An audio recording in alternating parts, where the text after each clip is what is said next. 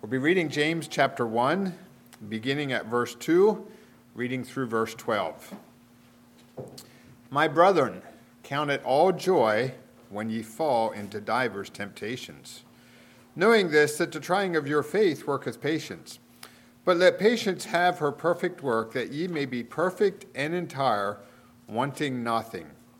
If any of you lack wisdom, let him ask of God, that giveth to all men liberally, and upbraideth not, and it shall be given him. But let him ask in faith, nothing wavering. For he that wavereth is like a wave of the sea, driven with the wind and tossed. For let not that man think that he shall receive anything of the Lord. A double-minded man is unstable in all his ways. Let the brother of low degree rejoice in that he is exalted, but the rich in that he is made low, because as the flower of the grass he shall pass away.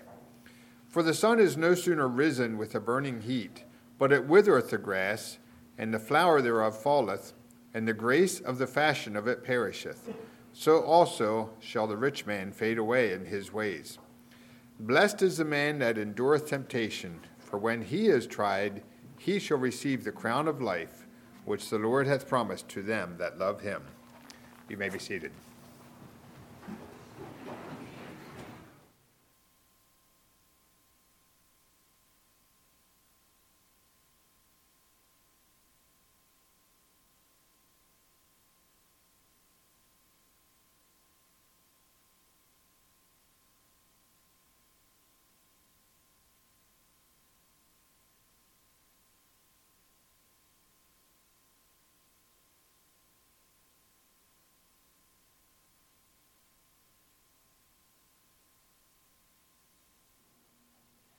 If there is a riddle about your life or about the events of your life that you would like to present before your Redeemer,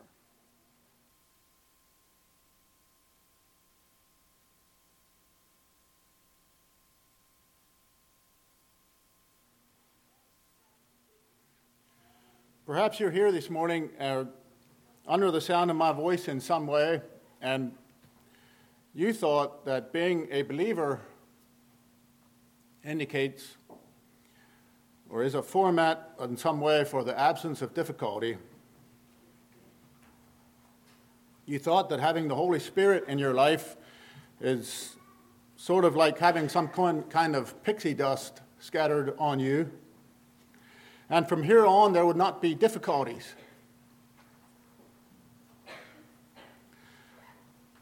Perhaps you have been at times or at places, situations in your life where you wondered why you lacked wisdom, why it was that you lacked insight and you couldn't see what seemed to be right in front of you. Perhaps it seemed as if other people could see all the things that you weren't able to see. Perhaps you lacked insight into what was happening in your life, to you and around you. And maybe you look at your life here even this morning and you realize that you are experiencing way too much anger in your life. And you're experiencing way too much conflict in relationships or something. But you don't understand why. You know that you should be victorious in these kinds of things, in these kinds of difficulties. But you continue to struggle with what is your responsibility in this and what is God's responsibility and what you need to be entrusting to Him. Perhaps you're wondering why the Bible seems so hard to read at times and why God is seemingly silent about things that are of utmost importance to you. I say these things and I ask these questions because the text before us here today in the book of James discusses these things. The genius of the book of James is not that this book is some kind of deep theological writing. That's Romans. But the book of James, The genius of the book of James is that it is Christianity at street level. The book of James is written about things that you and I experience. I don't need to tell you that. You'll see it when you study it.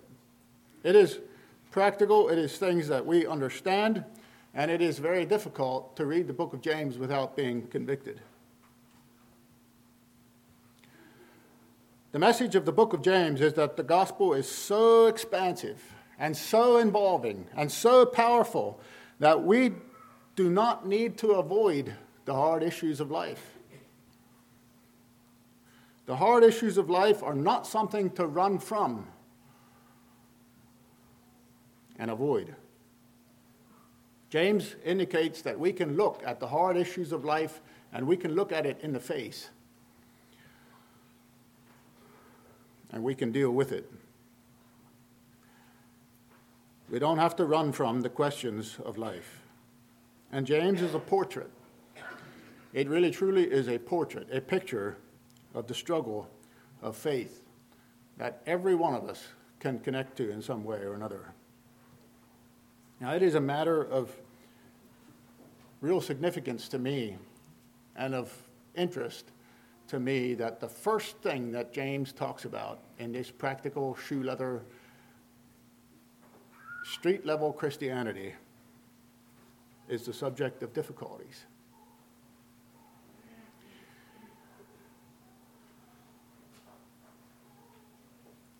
Notice in verse 2, and throughout this passage, there is no if in this passage. There's no if. Trials are inevitable. James jumps right into this foray of discussion of trials and difficulty, and he states that believers are to count it joy when they fall into trials, when they encounter difficulties. There is no if in the passage. Our loving Heavenly Father, according to the Scripture, has decided and concluded that when we receive Christ into our lives, we do not in some way or another disappear, or we do not magically enter into some sort of utopia and enter straight into glory. That's not how it works. God has decided, our Heavenly Father has decided, that when we accept Christ into our lives, when we receive the Holy Spirit in our lives, we are here for the purpose of demonstrating to humanity, to the whole world, including our brothers and sisters, what it looks like to deal with the things that life brings us.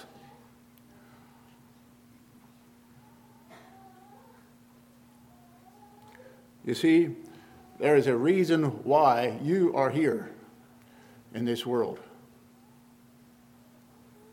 this fallen world. It is not a mistake. And it is not by accident. In fact, it is by intention. The Bible tells us so. I want to call attention to 3 words here in verse 2 that talk about trials. 3 words that talk about trials. The first word is the word count. Count it all joy. And I want you to notice, again, like I've repeated, especially in our introductory sermon, this is in the imperative tense. The subject is you. Count it all joy when you fall into divers temptations. The same Greek word is used several times in the book of Philippians, for example, where it talks about counting. Paul is talking about not counting himself to have apprehended, and numerous times in the book of Philippians and other translations here, and as well as other places where this word is used, use the word consider, or perhaps they use the word regard. It carries the idea of thinking forward. It carries the idea of looking at the bigger picture. It is actually a monetary or a financial accounting term. It is something that you use when you assess or you look at the spectrum of your data. Count it all joy. It communicates the idea of of pressing your mind down on something, accumulating the data and the facts, and assessing the whole picture. You look at your trial, you weigh it up, you go over it, you consider it, you measure it, even calculate it. Even though you are living in the present, you think forward. You do not only think about the present, you look at the big picture. Count it all joy. And then there's the word fall. The word fall implies encountering, or it gives the picture of a person going through life, and the next thing is trials, difficulty. It's just part of the process. The same word is also used in the story about the Good Samaritan, where the man was going from Jerusalem to Jericho and he fell. He encountered thieves, thugs, who stripped him of his raiment and left him half dead, robbed him. He encountered thieves. It could be translated come into. Again, it does not necessarily imply something random. It does not necessarily imply accident. The implication here that it is something normal. It is part and parcel of life. 1 Peter chapter 4, verse 12 speaks to this same idea. Actually, there's numerous verses in the book of 1 Peter that talk about this. Here's a familiar one. Beloved, think it not strange concerning the fiery trial which is to try you, as though some strange thing happened unto you. Consider it joy. Count it all joy when ye fall into divers temptation. And that's the third word. That's the word divers. It has the idea, it means different. It means various trials. And who of us knows that there are all kinds of trials that one can enter into? We're all at different stages of life. We're all come from various and backgrounds and experiences, and that means that each of us encounters something. It may not be exactly the same, but these trials are also different in the sense that they come to us at unexpected and at various times. They mean different. It implies different in scope and different in nature. The trials of life are variegated and multicolored. We know that. While we walk from the cradle to the grave, God has the intention of bringing things into our lives that test us. And there is no promise anywhere in Scripture that we will spend our lives without experiencing difficulties.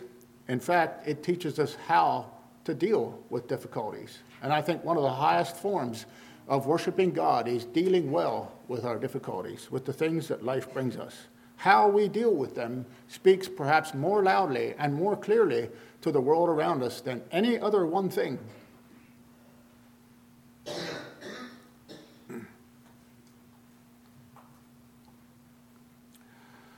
I'm not only talking about momentary irritants when I say that come our way for a day or affect our schedule slightly or something like that. I'm talking about huge, life-changing things that come into our lives. How we deal with them speaks more loudly about the grace of God than any other one thing, perhaps.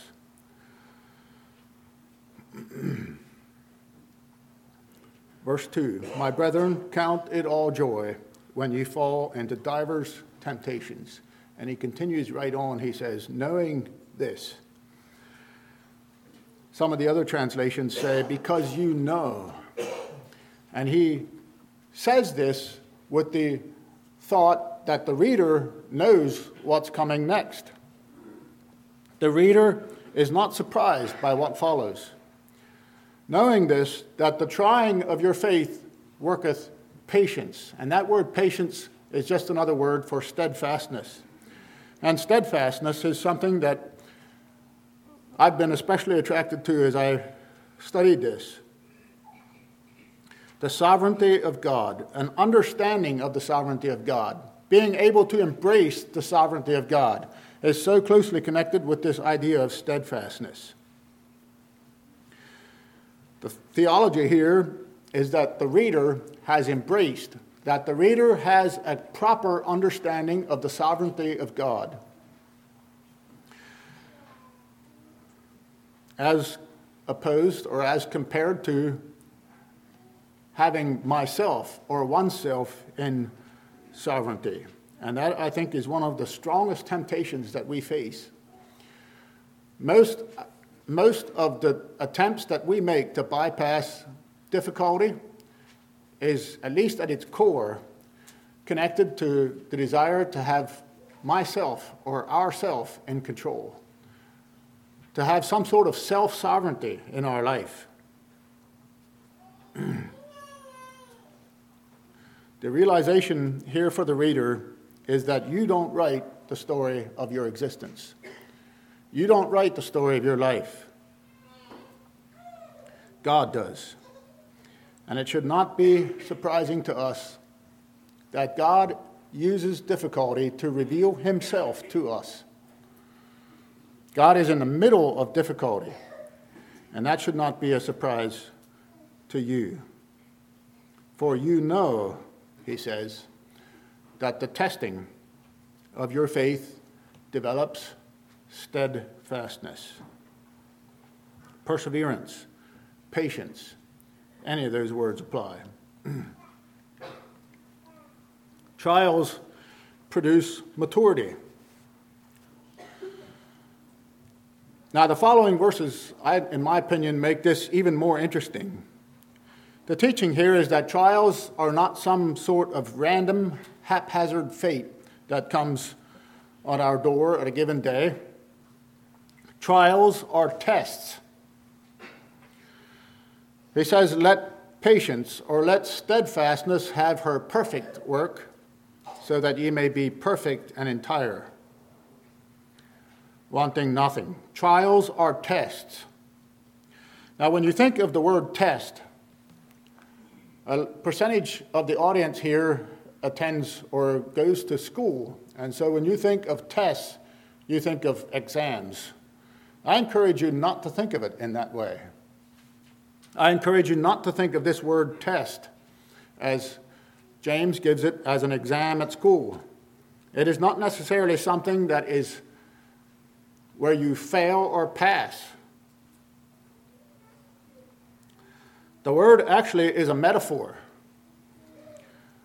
It reaches into the work of metals or metallurgy. Now, those of us who have had the privilege of working with metals understand that not all mild steel is exactly the same. There are numerous kinds of aluminums.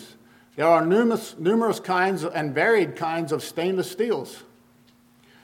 Metallurgy is an interesting work. You see, when metals are mined, or we should say when ore is mined, there's a problem with them. You don't just dig down into the earth and mine ore and use it. You have to process that ore. That's the word picture. The metal, when it is mined, has imperfections that rob the ore or the metal of its strength. It robs it of its imperfections. And what produces all the various kinds of stainless steels and aluminums and those sorts of things is how that ore is processed and to the extent in which it's processed. Ore, in its original state, is not particularly useful. It is not particularly beautiful. In fact, ore is not very attractive or beautiful. It would make no sense at all to mine ore and try to use it in its original state. It wouldn't work. So the metallurgist knows that he must do something radical with the ore. He must put it through a process. He must add chemical agents to that process. He must apply heat to the ore. And as he applies heat and the chemicals, the chemical agents, that ore liquefies. And the process of liquefying causes it to be soft and pliable. What's more, the imperfections boil out of that product. And when the imperfections are boiled out of the ore, then and only then is the metal usable and beautiful. Only as it is liquefied can it be molded into something that is worth something, that can be applied to various and all situations that it encounters, that it becomes. The metal, the processed metal, has a much higher state of strength. It has a much higher state of beauty. And that's what James is talking about here. That's the process that the Bible at various other points and various other places refers to and talks about. The experiences of life, the tests of life, are for the purpose of refinement. It's not so much passing or failing, like a school exam, as it is a process of refinement. These trials that God ordains to bring into our life are for the purpose of refinement, for the purpose of beautification.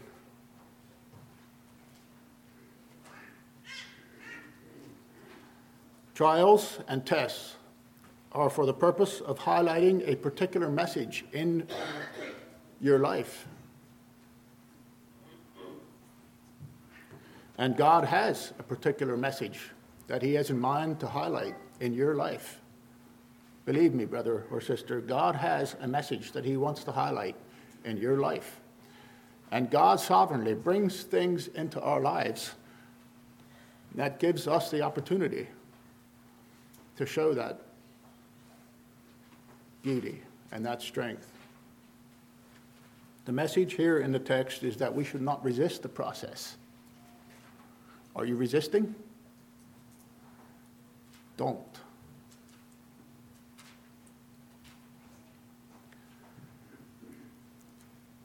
Think of your week, this past week. You didn't always think the right thing. You didn't always say the right thing, did you? You didn't always do the right thing. In a variety of ways, we are all throughout this past week, we expressed our constant need of refinement. Nobody, from the cradle to the grave, ever gets to the place where the refinement is complete, where the refinement is total. It's a process through which we expend all of our life in. James names it patience, steadfastness, perseverance. In all these variety of ways that we express our need for refinement, along with that, our mindset has to be that we are continually in this process, in this need of refinement. And God's grace is the object of it all. It is meant to produce something specific in us and to us, as well as to other people. And that is steadfastness. That is patience. When the word patience is used in the Bible, it is not talking about some passive acceptance of circumstances where it's just like, well, whatever. That's not really the picture at all. The word denotes a fixed direction. It denotes a firmness of purpose. Firmness of purpose, fixed direction. When it talks about patience, that's what it's talking about. It's not something passive. It's something much more intentional, much more intentional than that. Not something passive where we just shrug our shoulders and we say, oh, whatever. Patience has the idea of endurance, steadfastness, remaining on the course, on the path. So what is the purpose that God has entrusted to us? What is the purpose? Well, I've already talked about that somewhat. He has a message that He wants to highlight in your life and in mine. And so when we enter into that purpose, when It is a way for God's kingdom message to be highlighted, to be amplified to the world. We become part of his agenda, and we become part of the greater story when we do that. To be a part of the message of grace that God has intended for all who come to him, as well as in contact with us. We've heard it, haven't we? That we often are the hands and the feet. The best impression that people have of Jesus is what they see in us, his children. That means if we are steadfast, if we're enduring, if we're patient, as the word the King James uses, that means that I have a reason for speaking a certain way. It means that I have a reason for conducting relationships in a certain way. It means that I have a reason for spending money in a certain way. I have a reason for using time and energy in a certain way. I have a reason for thinking certain things and desiring certain things and doing certain things. This fixation of purpose and direction, steadfastness, should color every area of our lives. Every practical aspect of my life should be colored by this focus, firmness of purpose and direction. When I put steadfastness into this call, it means that I do not abandon that direction. It means that I do not turn away from that purpose. I do not forsake that purpose. Even when things are difficult, even when it's hard to focus on that direction, I follow that direction anyway, maybe in smaller steps, but I'm still turned toward that focus and that direction. This means that patience or that steadfastness is the key to every other sort of blessing, I believe. The key to having no gaps of completeness, as he talks about, that we would be perfect or complete, mature is the word that we often use.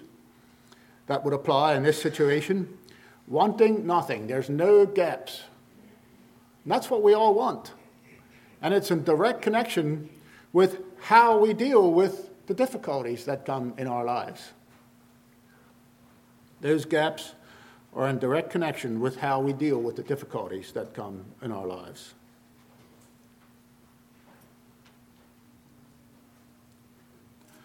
And that is particularly true. Are you ready for this? That is especially true when life comes to me in uncomfortable ways. Uncomfortable forms come to me, and how I deal with that area of discomfort. The principle of trials and testing. The principle of trials and testing is that God will take you. God is willing to take you where you would not have gone in order to produce something in you that you could not have achieved on your own. The principle of trials and testing is that God will take you where you would not have gone in order to produce something in you that you could not have achieved on your own. But let patience have her perfect work, that ye may be perfect and entire, wanting nothing. This verse speaks of the unrelenting nature of our Redeemer. And as I studied this week, especially yesterday, I was really struck with the thought about how strongly redemption is tied into this story of difficulty. And how hard we work to avoid any and all difficulty. And how we work to bypass and go around it and to run from difficulty. And in doing so, we run from the story of redemption. We run from the possibility of redemption taking place in our lives. We run from the opportunity to become better people. kind of sobering. But the nature of our Redeemer is that God does not quit. We do. But God does not quit. He continues to bring things into our lives that give us the opportunity to be drawn to Him. Isn't that wonderful? Isn't that amazing? And you know, there is coming a day where we will stand before Him and we will lack no good thing, the Bible teaches. We'll be complete. We're not there yet. I didn't have to tell you that, did I? But we're not there yet. And so it calls for steadfastness, fixed direction, firmness of purpose, where we are right now, right here, going forward. Fixed direction, firmness of purpose. Trials are inevitable. Trials produce maturity. Trials also produce dependence on God. Look at verse 5 and following. If any of you lack wisdom, let him ask of God, that giveth to all men liberally, and upbraideth not, and it shall be given him. But let him ask in faith and following. We'll talk about that more when we get there. The principle that trials produce dependence on God. Trials drive us to depend on something or someone beyond ourselves. And that, again, is the purpose and plan of God. You remember that one of the first temptations to Adam and Eve was the idea of self-sovereignty. Eve saw that the tree was good for food, that it was beautiful, and what was the next thing? That it was desirable to make her wise. We have this built-in sense of desire for wisdom.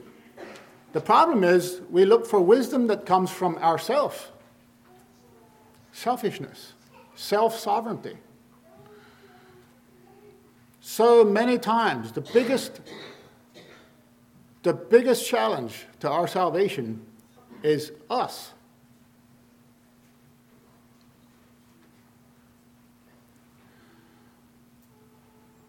And trials are meant to drive you beyond you. And that's what God is seeking to do. By bringing trials into our lives, He's pushing us to seek Him, to seek something bigger and broader, something more powerful than me, than you. Trials are given to release you from the bondage of self-reliance.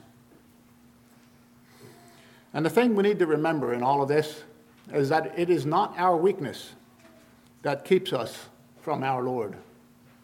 It is not our weakness that keeps us from God. But our illusion of strength is what keeps us from God. When we think we're strong, when we think we're holy, when we think we have it together. If any of you, he says, if any of you lack wisdom, that's James' style of saying that every one of us lacks wisdom. We all lack wisdom. We don't have it. It indicates that every one of us need wisdom. So, as we look at this verse, in verse 5, if any of you lack wisdom, don't think about the person sitting beside you. Don't think about your spouse or your child or your neighbor down the street or anything like that. The implication is that I lack wisdom. We all lack wisdom. The scariest foolishness in our life is mine, my foolishness. The scariest foolishness in my life is mine, the foolishness that is inside of me. And for that, we need to ask God for wisdom. Notice that he gives several characteristics here in these verses about God. It talks, they're in connection with God giving us wisdom. We come to God and ask for wisdom, and he gives us wisdom. God's character is talked about in three different ways. First of all, we see that God is good. It says that he giveth. God gives. And it's a testament to the the character of God. He is good. And then we see that God is generous. It says that he gives to all who seek him liberally or generously. It has the idea of stretching out. The word picture is like a large table full of food. There's a lot more there than you can ever consume in one setting. His table of wisdom. Another thought with the word liberally is the idea of singly. Again, this idea of focus as compared to the wavering man in verses 6, 7, and 8. God doesn't waver. He gives us for a specific purpose, and there's much more of it than we actually need. God is generous. The third characteristic here is that he is gracious. He does not upbraid, it says. He does not reproach those who come to him for help. It is not something that undoes him when we come and ask. It is not annoying to him. He doesn't mock you for your need of wisdom. He doesn't throw your need or your failure or your lack of wisdom in your face. He doesn't keep account of the times where you come and ask. He doesn't play favorites. He just says, if you need it, come ask and I'll give. Come and I'll give. That's the promise. God is gracious. Isn't it amazing that in the face of our foolishness, God generously and adequately gives what we actually need, not what we think we need. He is not swayed by our selfish requests that are often completely lacking or devoid of wisdom, but he gives us what we actually need and what actually highlights the message that he has intended for our lives. What is this thing, wisdom? What is wisdom? What is it that we're to ask for? What is it that we lack, according to this passage? Well, it's been said that wisdom is an understanding into how things actually work. Wisdom is the application of knowledge. It's the ability to use experience and knowledge and bring it together. That is wisdom. And I think many times we also need to remember that wisdom is not so much a thing as it is a person.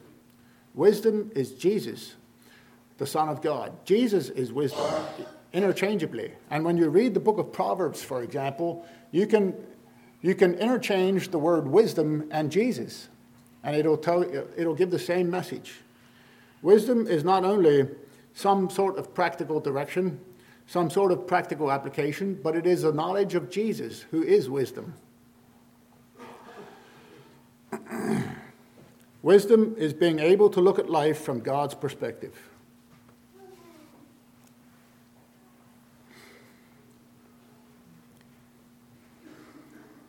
So he goes on then in verses 6 to 8 and gives some very interesting teaching on wavering, double-mindedness. Dualism is the word that I used previously. You see, in all of us, there is this conflicting set of intellectual standards, this conflicting set of desires. We have it as long as we're in the flesh. Most of us, and I would say probably every single one of us that are here this morning, the fact that you're here indicates that you have at least a little bit of desire to do what's right. You came here to fellowship.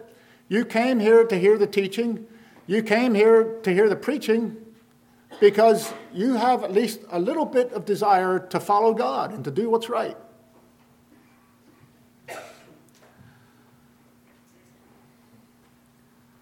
We want the wisdom of God. We're just kind of naturally wired that way. But at the same time, we also want our own way. At the same time, I sort of want to self-govern, to self-decide, to be self-sovereign in my life. And that's because we love us. And we have this wonderful plan for our lives, don't we? What the Scripture is teaching here is that God has no commitment whatsoever to give us the things that we want, to make our purposes work. God is not driven. He's not inclined that way to make our purposes work. But God's wisdom is kingdom wisdom. and it is designed for those who are willing to seek Him.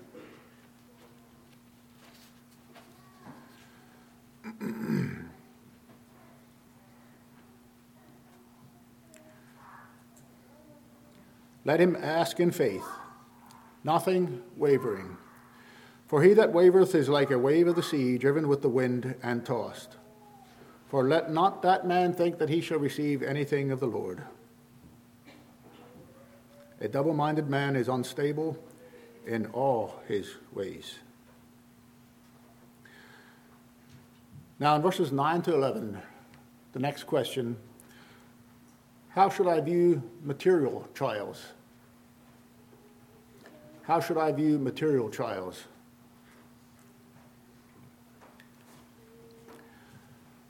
The truth about trials is that trials bring equality.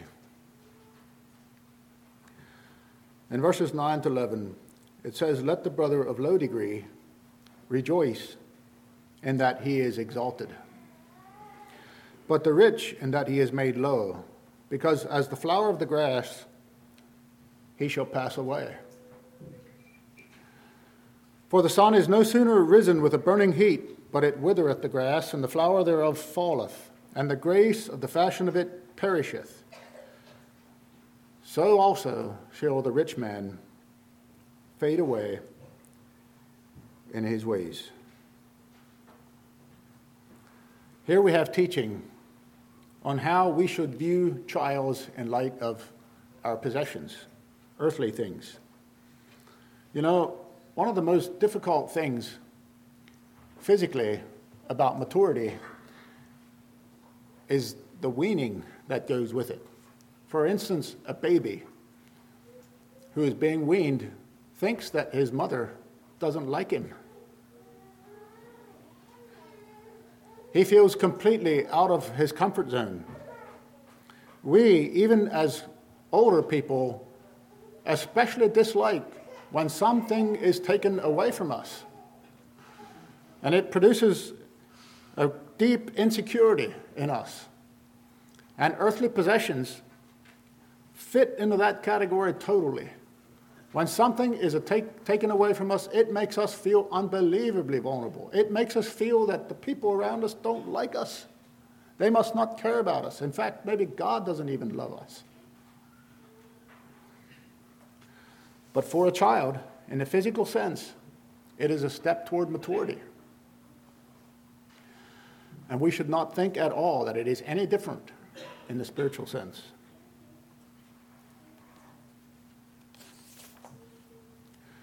Sometimes God brings trials to wean us of our dependence on things that we own, things that we wish we did own. And James applies this principle to two different situations.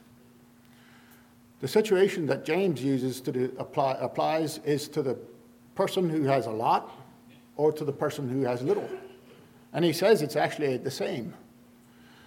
A person with little or a person with a lot needs to do the same thing with the trial.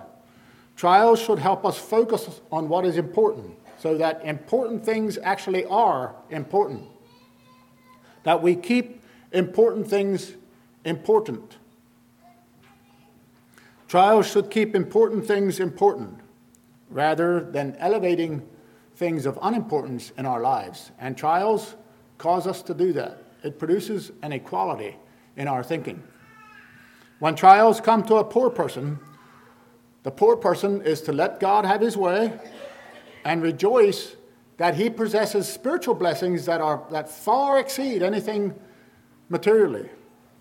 On the other side of the coin, when a rich person loses material possessions, he is to do exactly the same thing. He is to let God have his way, and he is to rejoice that he has spiritual blessings that far exceed anything that he owns or could own materially. The instruction is the same.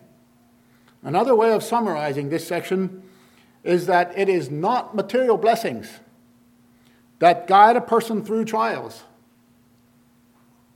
but it is the spiritual blessings that guide a person through trials. When a person goes through trials of whatever sort it is, but especially of material trials, and I think this especially applies to material trials, and can stand back from that trial and say, I am rich.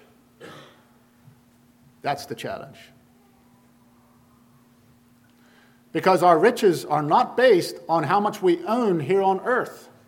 Our riches are based on what we own spiritually because of what God has promised to us and what God is to us inwardly.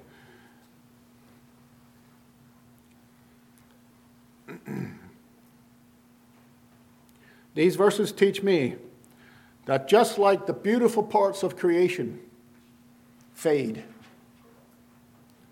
in that same way, I am fading and will one day fade and disappear from the earth. Material possessions do not guide us through trials. It is what is inside of us that actually guides us.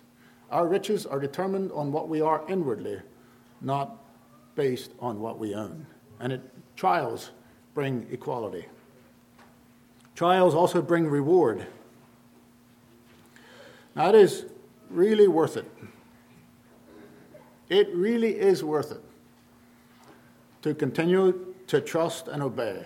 It is so worth it to be steadfast.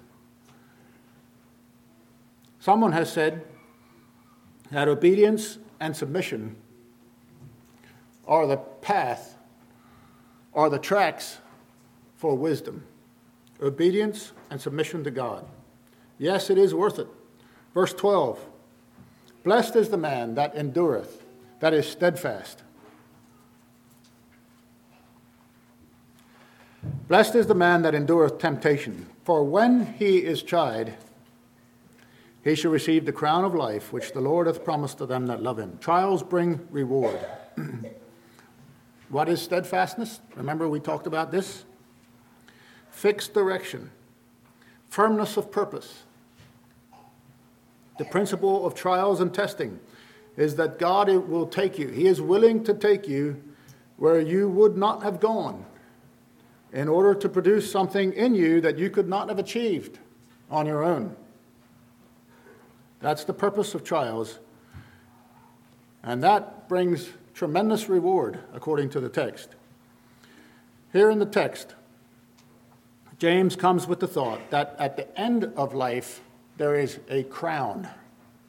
A crown. The Greek word actually is the word Stephanos. And it's a picture of the Olympic wreath that is still in use today. It is the gift. It is the distinction that is placed on you when you finish the course, when you finish what you have been trained by God to do. Blessed is the man that endures temptation, for when he has been approved, when he has been recognized, he's going to receive the Stephanos, the crown of life. Jesus also promised the reward to those who are faithful under persecution. In Matthew 5, verses 10 and 12, he said, blessed are those who are persecuted for righteousness' sake. Rejoice and be exceeding glad, for great is your reward in heaven. The reward that James promises here is the crown of life. That word is also used, the Stephanos, is used to describe the crown that was placed on Jesus' head at his crucifixion. In Matthew chapter 27 and Mark 15 and John 19, Paul refers metaphorically to this crown in Philippians and in 1 Thessalonians. He refers to the Thessalonians, Paul does, as his crown and joy, the Stephanos. Writing to Timothy, Paul describes the future reward that he will one day receive as the crown of righteousness, the Stephanos, the recognition of having finished the course. Peter, in 1 Peter 5, called it the crown of glory that does not fade away, the Stephanos. The Apostle John called it the crown of life in Revelation chapter 2, verse 10. In Revelation chapter 4, verse 10, it indicates that those of us, those who are at the great ceremony of worship in heaven, will have crowns, will have Stephanos. And we'll cast those crowns, our crowns, at Jesus' feet.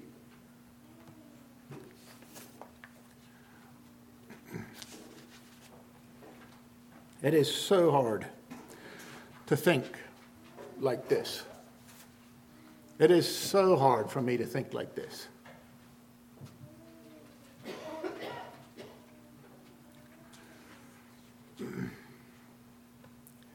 You know, everything that we experience in life is going to completely pale to the picture that we'll have in eternity. I can't think like that. In the flesh, it's just, I don't know. I'm just not able to do it somehow. But you see, the text tells us there is an eternity. And that means that what we see today and what we've experienced even in the course of our life pales in relation to the bigger picture. The struggle is worth it, my brother, my sister. There is an eternity. If there is an eternity, or since there is an eternity, your investment in obedience and submission to the plan of God is worth it. It's the best investment you could ever make.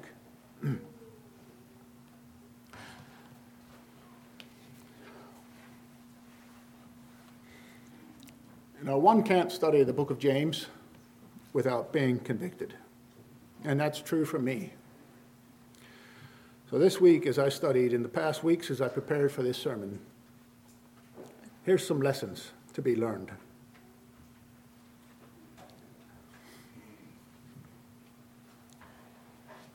Number one, the theology from this lesson here in James, from this text in James, is that we are not to ever separate our Savior from our trials.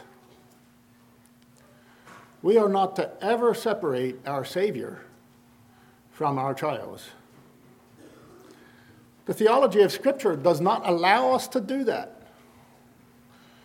The connection of redemption and connection with our trials is so strong.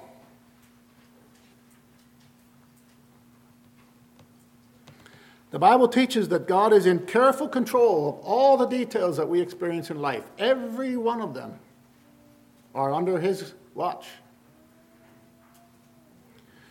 And if we don't have a biblical view of that, we do not have a biblical view of redemption. Maybe I should say it this way. If I don't have a biblical view of that, I don't have a biblical view of redemption. We are never, ever to separate our Savior from our trials.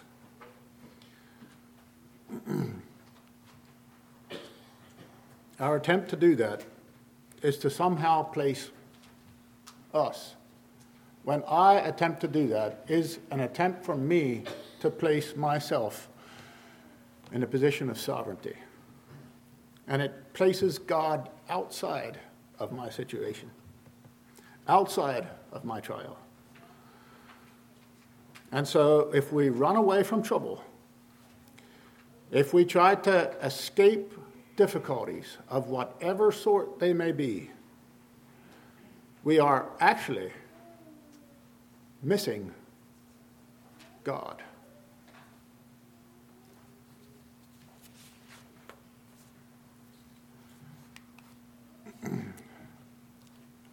Number two, our one hope in life is not that someday we'll get it right. That's not the primary aim or goal of our lives. It should not be of our lives. Our hope, our one goal in life is not that one day we won't need anything from someone or something.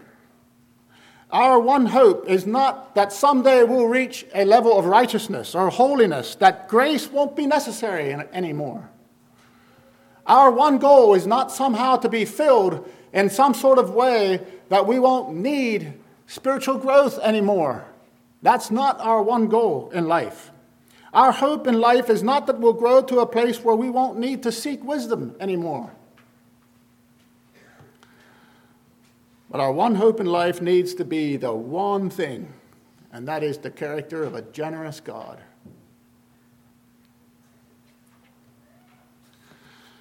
And the promise here in this text is just pretty clear that when we come, he gives. When we come, he gives. When we come, he gives. When we come, he gives.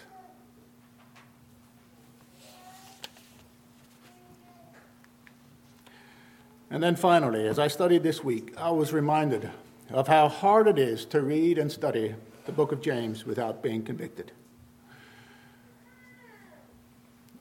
And I can see how so many times I'm the wavering one. How much disloyalty and wavering is inside of me.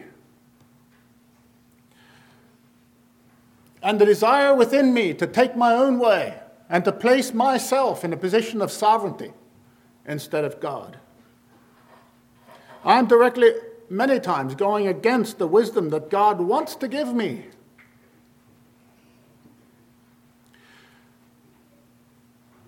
Wisdom, like I said earlier, wisdom runs on the rails of submission and obedience. And that fact causes me to miss wisdom because I don't want to submit. I don't want to obey in the flesh. It's a spiritual grace that I need to find and use in my life. And it causes me to miss God's wisdom. The thing is that God gives us trials to deliver us from ourselves. God gives us trials to give us an opportunity or a chance to take myself off the throne of my life, to allow him to be sovereign instead of me to be self-sovereign. And God pushes us further than we are able to go while simultaneously depending on ourselves. We find ourselves out of control of a certain situation, no control whatsoever of what happens. And we're given the option of finding help that can only be found in him. Only be found in him. You know, God is not concerned about making us comfortable. Nowhere in the pages of Scripture will you find that God is at all concerned in making me comfortable. But he is concerned about making me holy. God is very interested in my holiness and my growth and my maturity. And he is much more concerned than he is in my personal comfort. I don't know about you, but I am intensely reminded of my need of Jesus Christ in my life, and my need for wisdom, and my need to have him sovereign and Lord of my life. And that is my prayer. And I trust that is the prayer of every one of us.